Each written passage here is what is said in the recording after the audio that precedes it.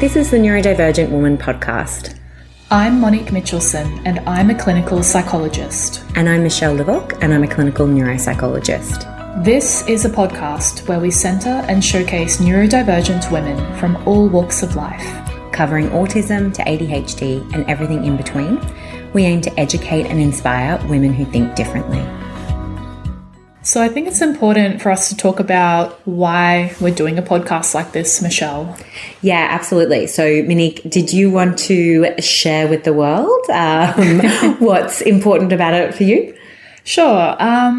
So I've been working in private practice for nearly 6 years now, and the practice that we work in, we both work in it together, really focuses on neurodiversity. So we have a lot of clients with neurodiversity, children, adults, and I'm mostly an adult psychologist. Mm-hmm. So most of my clients that I work with in therapy are adults, and I normally focus on doing trauma-informed treatment. And I just realized that I wasn't doing the best service to my clients by failing to pick up on and register their neurodiversities and then not being able to adapt treatment to suit them. And then not getting the results that we both wanted. And I just started looking into it as well because there are people in my own family and my personal life that are neurodiverse. Starting to look into all of this, I realized that I was neurodiverse as well, and it just explained so much. And I just really wanted to share this information with the world, particularly because a lot of neurodiversity in women isn't really recognized. Yeah, for sure. And it's funny because, I'm sort of work at the opposite end of the spectrum, right? So I mostly work with children, and exactly as you say, one of our main client bases at work is individuals who are neurodiverse in some way. And it's funny because it really wasn't something that I was aware of, and definitely not something that we really learned about in uni. I don't know about your experience, but it was maybe like one class, one unit of a subject. And it's actually become pretty much the main client group that I work with. And it's similar to your experience, Monique. The more I learned about it, the more I actually started to realize that so many people in my life were neurodiverse. And it's funny, my partner calls me the Pied Piper of ADHDers, that everyone who I'm close to seems to have ADHD. So I don't know what that says about me. But anyway, and similar to you, I guess, Monique, I really wanted to do this because I feel like I'm giving the same spiel to people over and over again in practice. What is neurodiversity? What is autism? What is ADHD? What is dyslexia, dysgraphia? All these kind of differences in the way that our brain is set up. And I don't know, I think that there's a real call for people wanting to actually understand more about this now. Yeah, I feel like it's actually a really important part of people understanding themselves, understanding why they've had difficulty with so many things in their life. And every client that I've sort of brought it up with, it's been a major groundbreaking moment in therapy for them. Absolutely. To learn how their brain works and to learn how to start to style their life and their lifestyle to suit how their brain works rather than everything working against their brain. Absolutely. And, I think this kind of leads into why we wanted to do the neurodivergent woman and not just neurodiversity in general. One of the most rewarding, amazing things I love about my job is actually doing adult women neurodiversity assessments, because so frequently in the feedback session, what I hear is, oh my God, this is the first time I felt normal in my life. I finally understand that actually the way that I think about it isn't inherently, the way I think about the world isn't inherently wrong or bad or problematic. And I actually understand why I think that way. So I probably should say too, my job as a neuropsych is I mainly do assessment work. So whereas Monique, you do a lot of therapy stuff, I'm sort of at the other end of the process, or the start of the process, I guess, going through kind of assessment, diagnostics, that type of thing. Talking about women in particular was really important to me because I think there's so many layers of adversity that women face for many reasons, and being neurodivergent is just one of those layers. Definitely women are underdiagnosed. If you think about the historical context of autism and ADHD, most of the diagnostic criteria were modeled off male children. Absolutely. Most of the research subjects in a lot of research were men or male children. So the criteria and all the research hasn't really been inclusive of women and what neurodiversity actually looks like in women, because it can look different to how it presents in little boys. 100%. And this is one of my biggest soapbox issues, is that, you know, the diagnostic criteria, and we're going to talk a little bit about this later as well, but the diagnostic criteria in particular, exactly as you say, Monique, because it was modeled off little boys, and, you know, we're talking about autism specifically here, but this is also relevant to ADHD as well, and other forms of neurodiversity too. But with autism in particular, you know, it's really describing a set of behaviors that in my mind just indicate that that person is stressed. You know, the diagnostic criteria to me is this autistic person under stress, right? And are they actually externalizing? Are they showing their internal experience? And women in particular are taught that it's not okay for us to put our emotions on anyone else. We have to be the caretaker of everyone's emotions, ours included.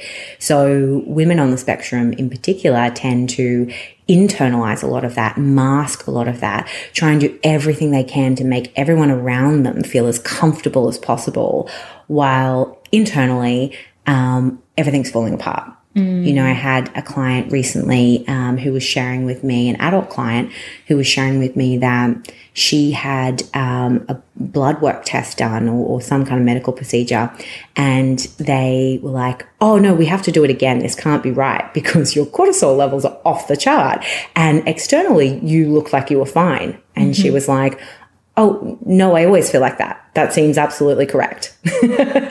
And I guess that's just the disconnect between what we're seeing on the outside versus what's going on the inside. And I think, you know, really showcasing and understanding what women's internal experience is absolutely essential to closing that diagnostic gap between men and women.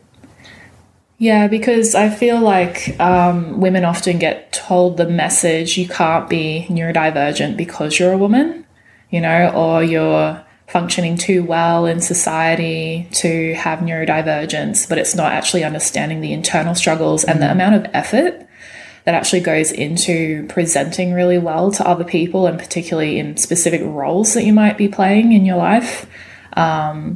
And I feel like as well, because we live in a patriarchal society, there is a bias towards women's health in general. So often women's health issues, their physical health issues, are taken less seriously by the medical profession. Their pain, physical pain, is taken less seriously. And I think that does translate, you know, into this area. And there is that socialization, like you said, of being the caretaker. So we are sent that message from an early age to be social and to fit in and to be part of the group. And you learn early on that if you show any sign of difference, you get bullied.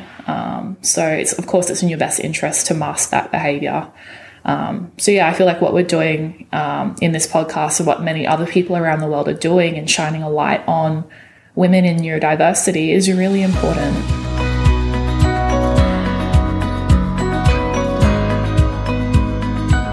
I feel like it's important for us to have a talk about what is neurodiversity and what's included in that umbrella. Yeah, absolutely. So how would you define neurodiversity?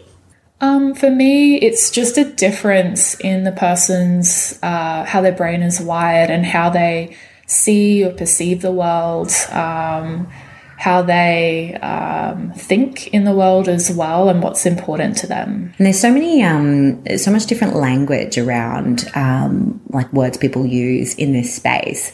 So we've got neurodiverse, neurodivergent, neurotypical, and really my understanding, and correct me if you have a different understanding or if this isn't correct, Monique, but neurodiversity refers to the complete spectrum of differences or of ways that the brain can be different, right? So under that umbrella includes people who are neurotypical, includes people who are on the autism spectrum who have ADHD or anything else.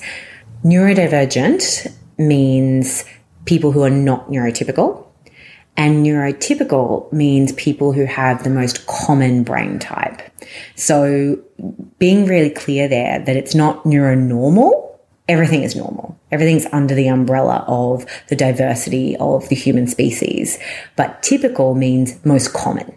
So neurotypical, most common brain type, neurodivergent, different brain type, neurodiversity, every single person. Mm-hmm. Would you agree? Yeah, and I think that's really inclusive because I think we want to just be aware of the risk of pathologizing something that is different but not wrong. Yeah, absolutely. And I think, the language is so important. I have such strong feelings about language. But unfortunately, diagnostic labels still include that word disorder at the end of, ADHD, attention deficit hyperactivity disorder. So negative. Autism spectrum disorder, specific learning disorder, everything's disordered. And again, that really just comes from our medical history, our patriarchy that we live in, whereas anything that's different, anything that's not typical, must be wrong, must be problematic, must be labeled as a pathology.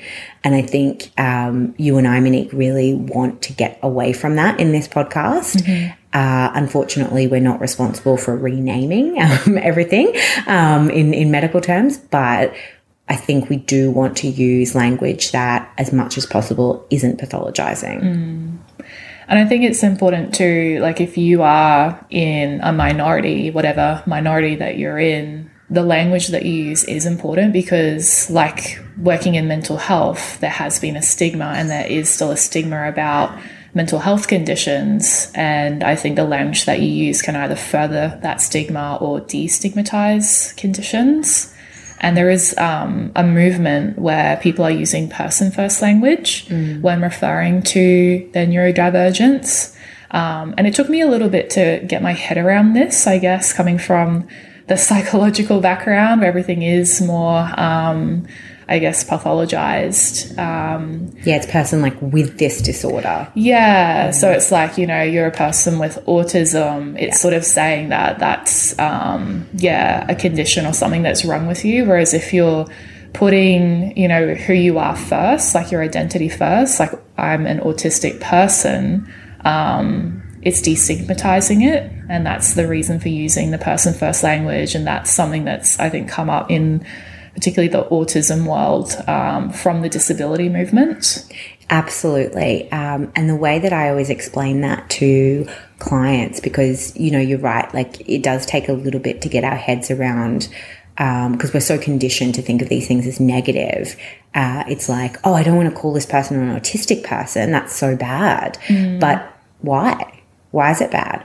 And the way I explain it is, you would never feel bad if someone said, oh, I am an introvert, right? Or I am an extrovert. Introversion or extroversion, so, whether we are more seeking of kind of sensation, social engagement, or whether we recharge by, being alone, those are morally neutral terms, right?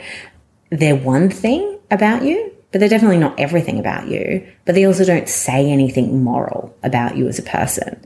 So we have no problem saying, oh, Sam's an introvert or Emma's an extrovert. But, when it comes to things like autism, ADHD, we're oh, he has ADHD or she has autism, it's a negative condition that they've contracted. An illness or something. Exactly. She has the flu or, whatever. He has cancer.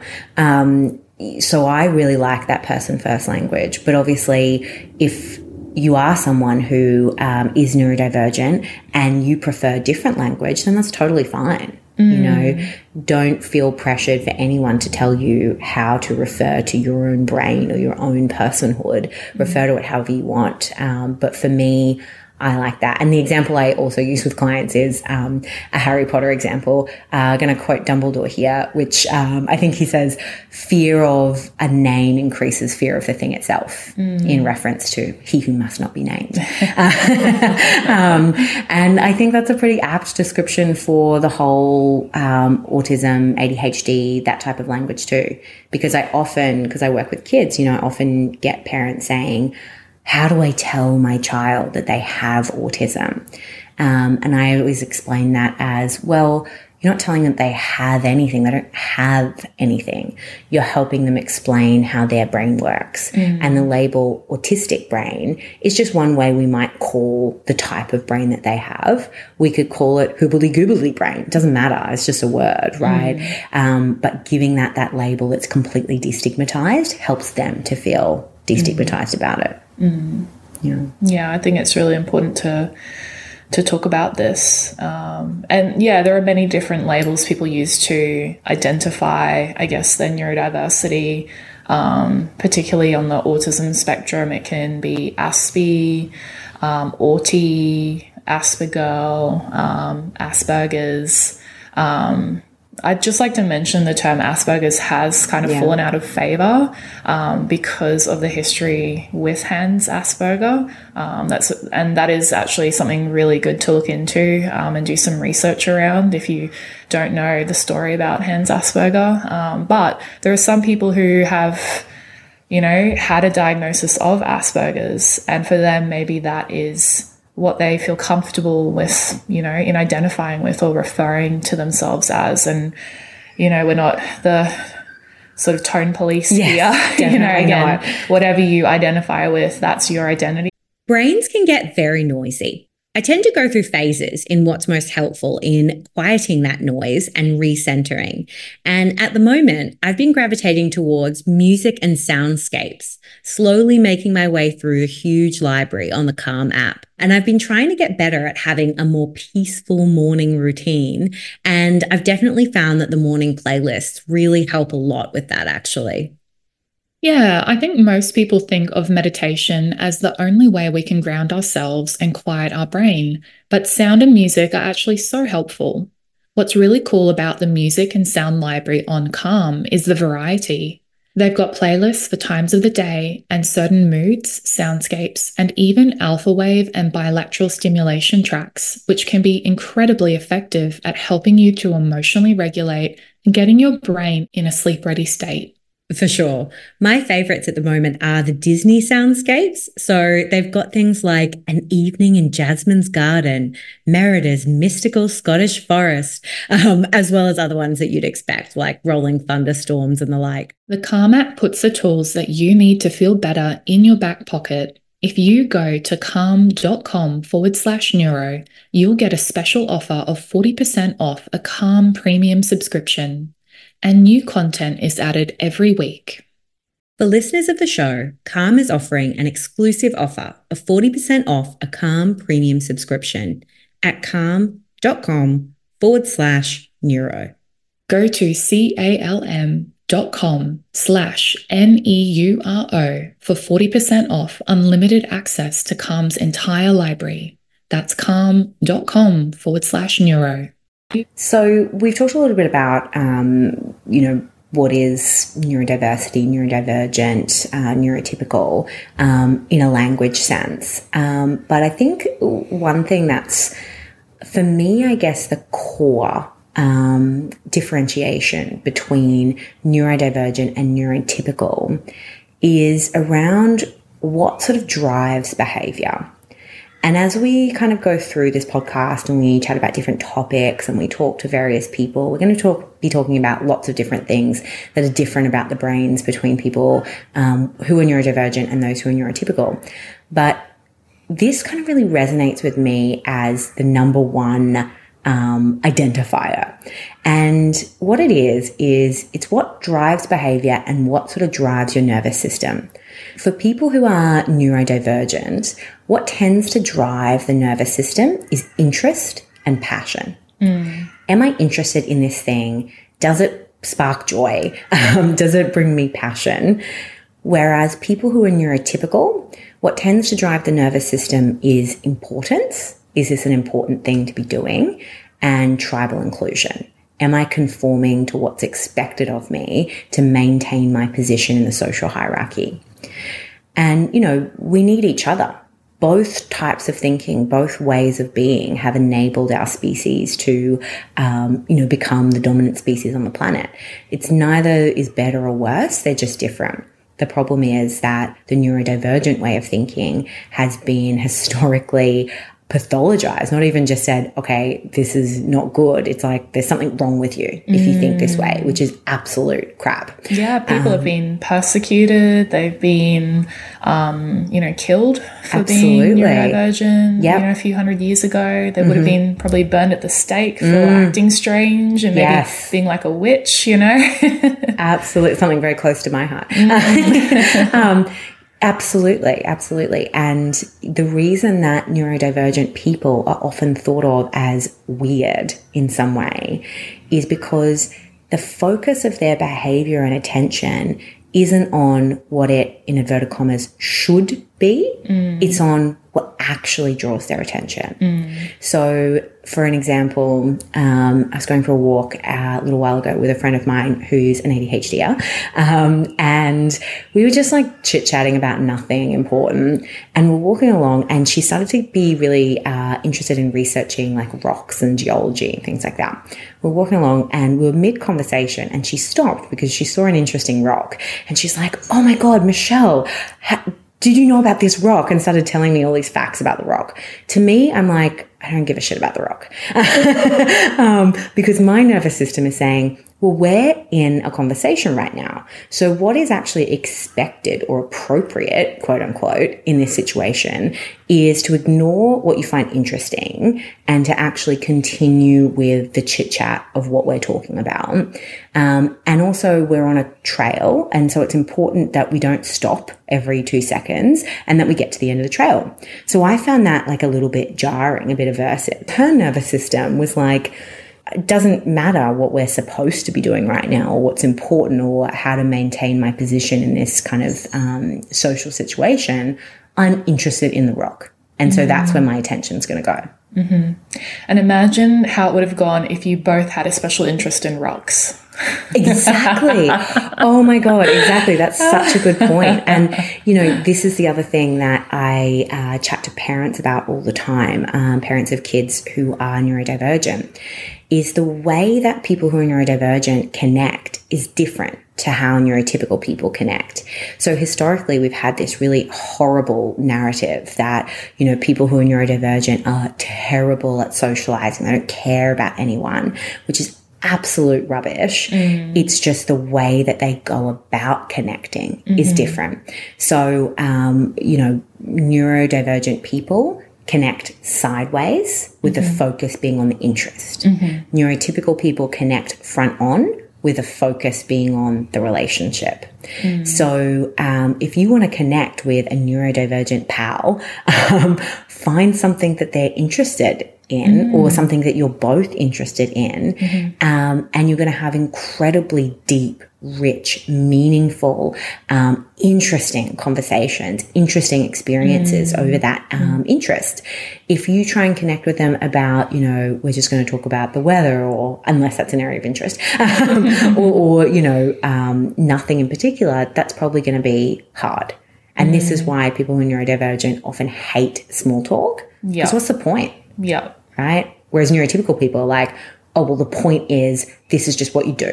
This is part of the tribal contract. Yeah, they want to dive deep into a subject area and really have a good discussion about it. Like most of my really close friends are people that share my passions or different areas of interest, and we could just talk for hours and hours about them and really enjoy that time together. But somebody that's not interested in that area might find, it's awkward. Yeah, sure. And I think that's how you and I really connected, right? We have like lots of the same interests. And yeah, we really enjoy kind of exploring those. Yeah. Yeah, I kind of feel too, It just depends on how flexible you are. Like if you have neurodivergent people in your life, or you are neurodivergent yourself, it's just about being flexible about the type of communication that you have going on. I think rather than expecting people to have these really rigid methods of communication, and spending time with each other, it can look different, but it doesn't mean that it's, not enjoyable. That's such a good point, Monique, about being flexible, because as I said before, there's no right or wrong way for a nervous system to be, there's no right or wrong way to want to connect or communicate with people. It's just that up until really recently, I would say even the last 5 years, right? The neurodivergent sort of community or lens has exploded, which is really positive. But up until really recently, it was like people who are neurodivergent don't know how to connect. And there is an idea that there is a lack of empathy in people that are neurodivergent, that they can't understand how other people are thinking or feeling, but that's actually not true. But it might just be from a more logical perspective, or understanding it through a more like having a system in place where you're kind of reading other people's cues, but it doesn't come, I guess, as naturally. Yeah. And, often women on the spectrum, say, for example, do have almost extreme empathy, where it's really hard for them to regulate their emotions because they're so sensitive and they're feeling so much from everyone around them. So I think that diagnostic criteria is, sometimes different for women and for people on the spectrum or neurodivergence. Yeah, absolutely. And there's so many differences in the way that neurodivergent and neurotypical people communicate at a nuts and bolts level. And we should maybe do an episode just around that. I think that's really interesting to kind of get into. But just kind of quickly there, a really interesting paper published, I think in the last 5 years in the publication Nature, found that when you had two neurotypical people talking to each other, communication was fluid. When you had a neurotypical and a person on the spectrum communicating, communication was jarred. It was, problematic. But when you had two people on the spectrum communicating, communication was fluid again. And that's because you're speaking the same language. It's just about how we go about it. And, whereas it's always been people on the spectrum, people who are neurodivergent's job to learn to speak neurotypical, neurotypicals need to learn to speak neurodivergent as well. There's two people in any conversation, in any relationship. And if that communication isn't working, it's not all on the neurodivergent person to make it work. It's on both people. Yeah, I totally agree. And I think too, people can feel quite isolated if they're neurodivergent because of being in that minority. But it's really, I think, about finding your tribe.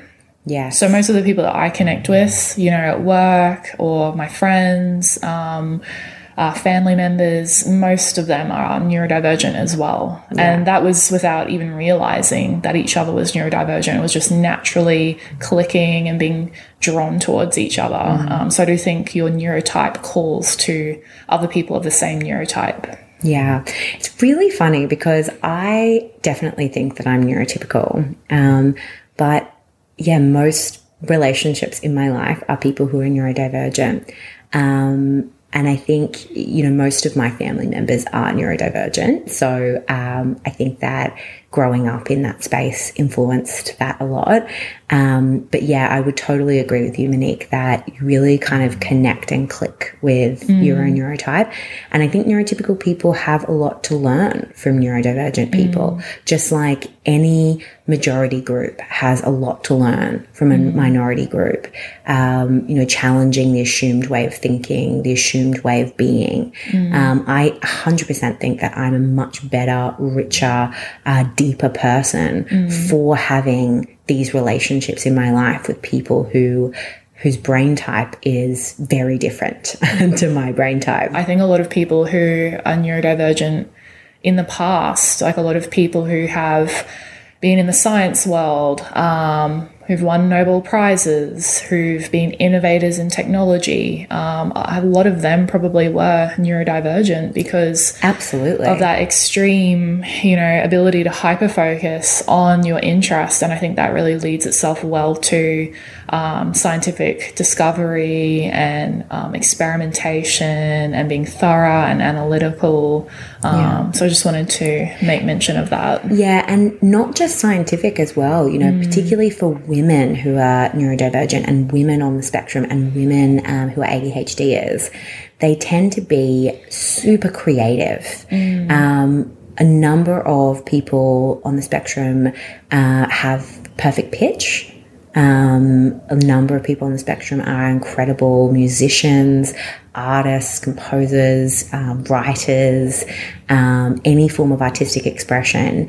And really when you think about it, science and art are quite linked. I find art in science. I think science is beautiful in that way. And I think that just goes back to that point earlier around neurotypical and neurodivergent need each other, right? If we try and quash or extinct or eliminate all the things that make someone different, then we're going to lose a massive amount of brain power. Yep, exactly. Yeah. I think too, say something I've noticed between the difference between neurotypical and neurodivergent brains is often the neurodivergent brain will kind of go around in a circular sort of process. So the person's mind might jump to something and then something else related and then something else, and then it might sort of come back, and having percolated on all those things, it will make its point. Whereas someone who's neurotypical, their mind might go from A to B, B to C, C to D. Oh my God, yes. And again, this is one of my favorite things to talk about neurologically. The metaphor I use for this is express trains versus the scenic route. So people who are neurodivergent, and particularly people who are on the spectrum, but also people who are ADHDers, tend to have a much more hyperconnected brain. So all the parts of the brain that are called white matter. So white matter is like our brain's roads and highways that connect kind of different hubs together. People who are on the spectrum definitely, because it's been scientifically measured, tend to have much more white matter than people who are neurotypical. So what that means is that they've got all these kind of interconnected routes through many different hubs in their brain, whereas neurotypical people tend to go through a process called pruning between birth to about 25, where a lot of the white matter tracks, so the roads and highways that aren't used very frequently, get discarded, get cleared away. So what that means is that for some things, people who are neurotypical have more efficient processing, so they get to the kind of point quicker, but they only have one route to get to that point, exactly as you were saying, Monique. Whereas someone who is neurodivergent probably get to that point eventually, but they've also made 8 subpoints along the way, all these kind of scenic stops along the way to the point. And like I was saying before, a lot of my really close friends are ADHDers, and I absolutely love having conversations with them because I love where we end up in places where my brain wouldn't take me there. Yeah, it's interesting because I guess with ADHD, some of the main sort of criteria for that are differences in attention, differences in the ability to kind of regulate your activity levels, hyperactivity, things like that, differences in memory. But yeah, I think it's about embracing and knowing about the way that your brain works rather than trying to force yourself to be in that neurotypical way of thinking. Well, completely. And, the diagnostic criteria for ADHD in particular, I find, again, very male focused because it's very behavior based, right? So it's saying, is this person unable to sit still in their chair? Is this person constantly interrupting others? Is this person constantly forgetting things, losing belongings, things like that? Someone who has an ADHD brain might do all those things. They might absolutely. And that tends to be men. right? Who are actually not trying to regulate or monitor their behavior for the comfort of others. They're just living their life as is, right? Women might say, oh, yeah, I constantly feel like my thoughts are splintering off into a million ideas. They're having the experience that we described there, Monique, of, kind of percolating on multiple ideas, taking that scenic route. But because they've been so trained that that's not appropriate for them to do, and it's not okay to be late. And it's not okay to not have your things. And it's not okay to not finish this task on time. They're actually driven by anxiety. It's almost like the stick kind of prevents them from demonstrating those behaviors. So they might not actually show many of those things, but it's because of the massive effort of will to control that. And eventually I think people get exhausted and just burn out. 100%. And we just see this in the clinic all the time. People present with anxiety, depression. They just have a massive burnout. And it's because they've been trying to control these behaviors. And I think when you think of ADHD, you just think of that naughty little boy in the classroom that's like, can't keep still. He's just disrupting the class. But it's much more than that. It could be the little girl in the corner that's staring out the window, that's falling behind in her schoolwork, but she just appears really chatty, a little chatterbox, and going around and helping everyone else, but falling behind in her own work. And I think there are those gender differences there that haven't really been accounted for in some of the criteria, because a lot of women tend to present with that more inattentive presentation. If they have hyperactivity, it might be more fidgeting. So, for example, I was on a Zoom call and I'd seen something about, fidgeting and stimming. And I hadn't realized before this Zoom call, when I was looking at my face in the Zoom call, I'm just constantly touching my face, twirling my hair, scratching, just can't keep still. And it's like the first time I'd actually realized how much I do those behaviors. And it was like, wow, is that what I guess that hyperactivity can look like? Because it's not what you really think of when you look at some of the criteria. I think that's a really good point around how the diagnostic criteria, or what's written in the criteria, can actually manifest differently for different people and for women in particular. And in our next episode, what we're actually going to do is go through the diagnostic process. So what's actually involved in getting a diagnosis for these things. And in our episode today, we've been chatting a lot about autism and ADHD, but obviously, the neurodivergent umbrella includes so many different things. So we've got central auditory processing disorder, synesthesia, sensory processing disorder, the learning disorders, so dyslexia, dysgraphia, dyscalculia, dyspraxia, face blindness, so many ways that a brain can be different, psychosis. So in that next episode that we're going to do, we're going to unpack all of that. So I think that's this episode done. So thanks so much, guys, for tuning in and for listening to our very first episode. I hope that it was enjoyable. And be sure to like and follow our Facebook page, the Neurodivergent Woman Podcast. Bye.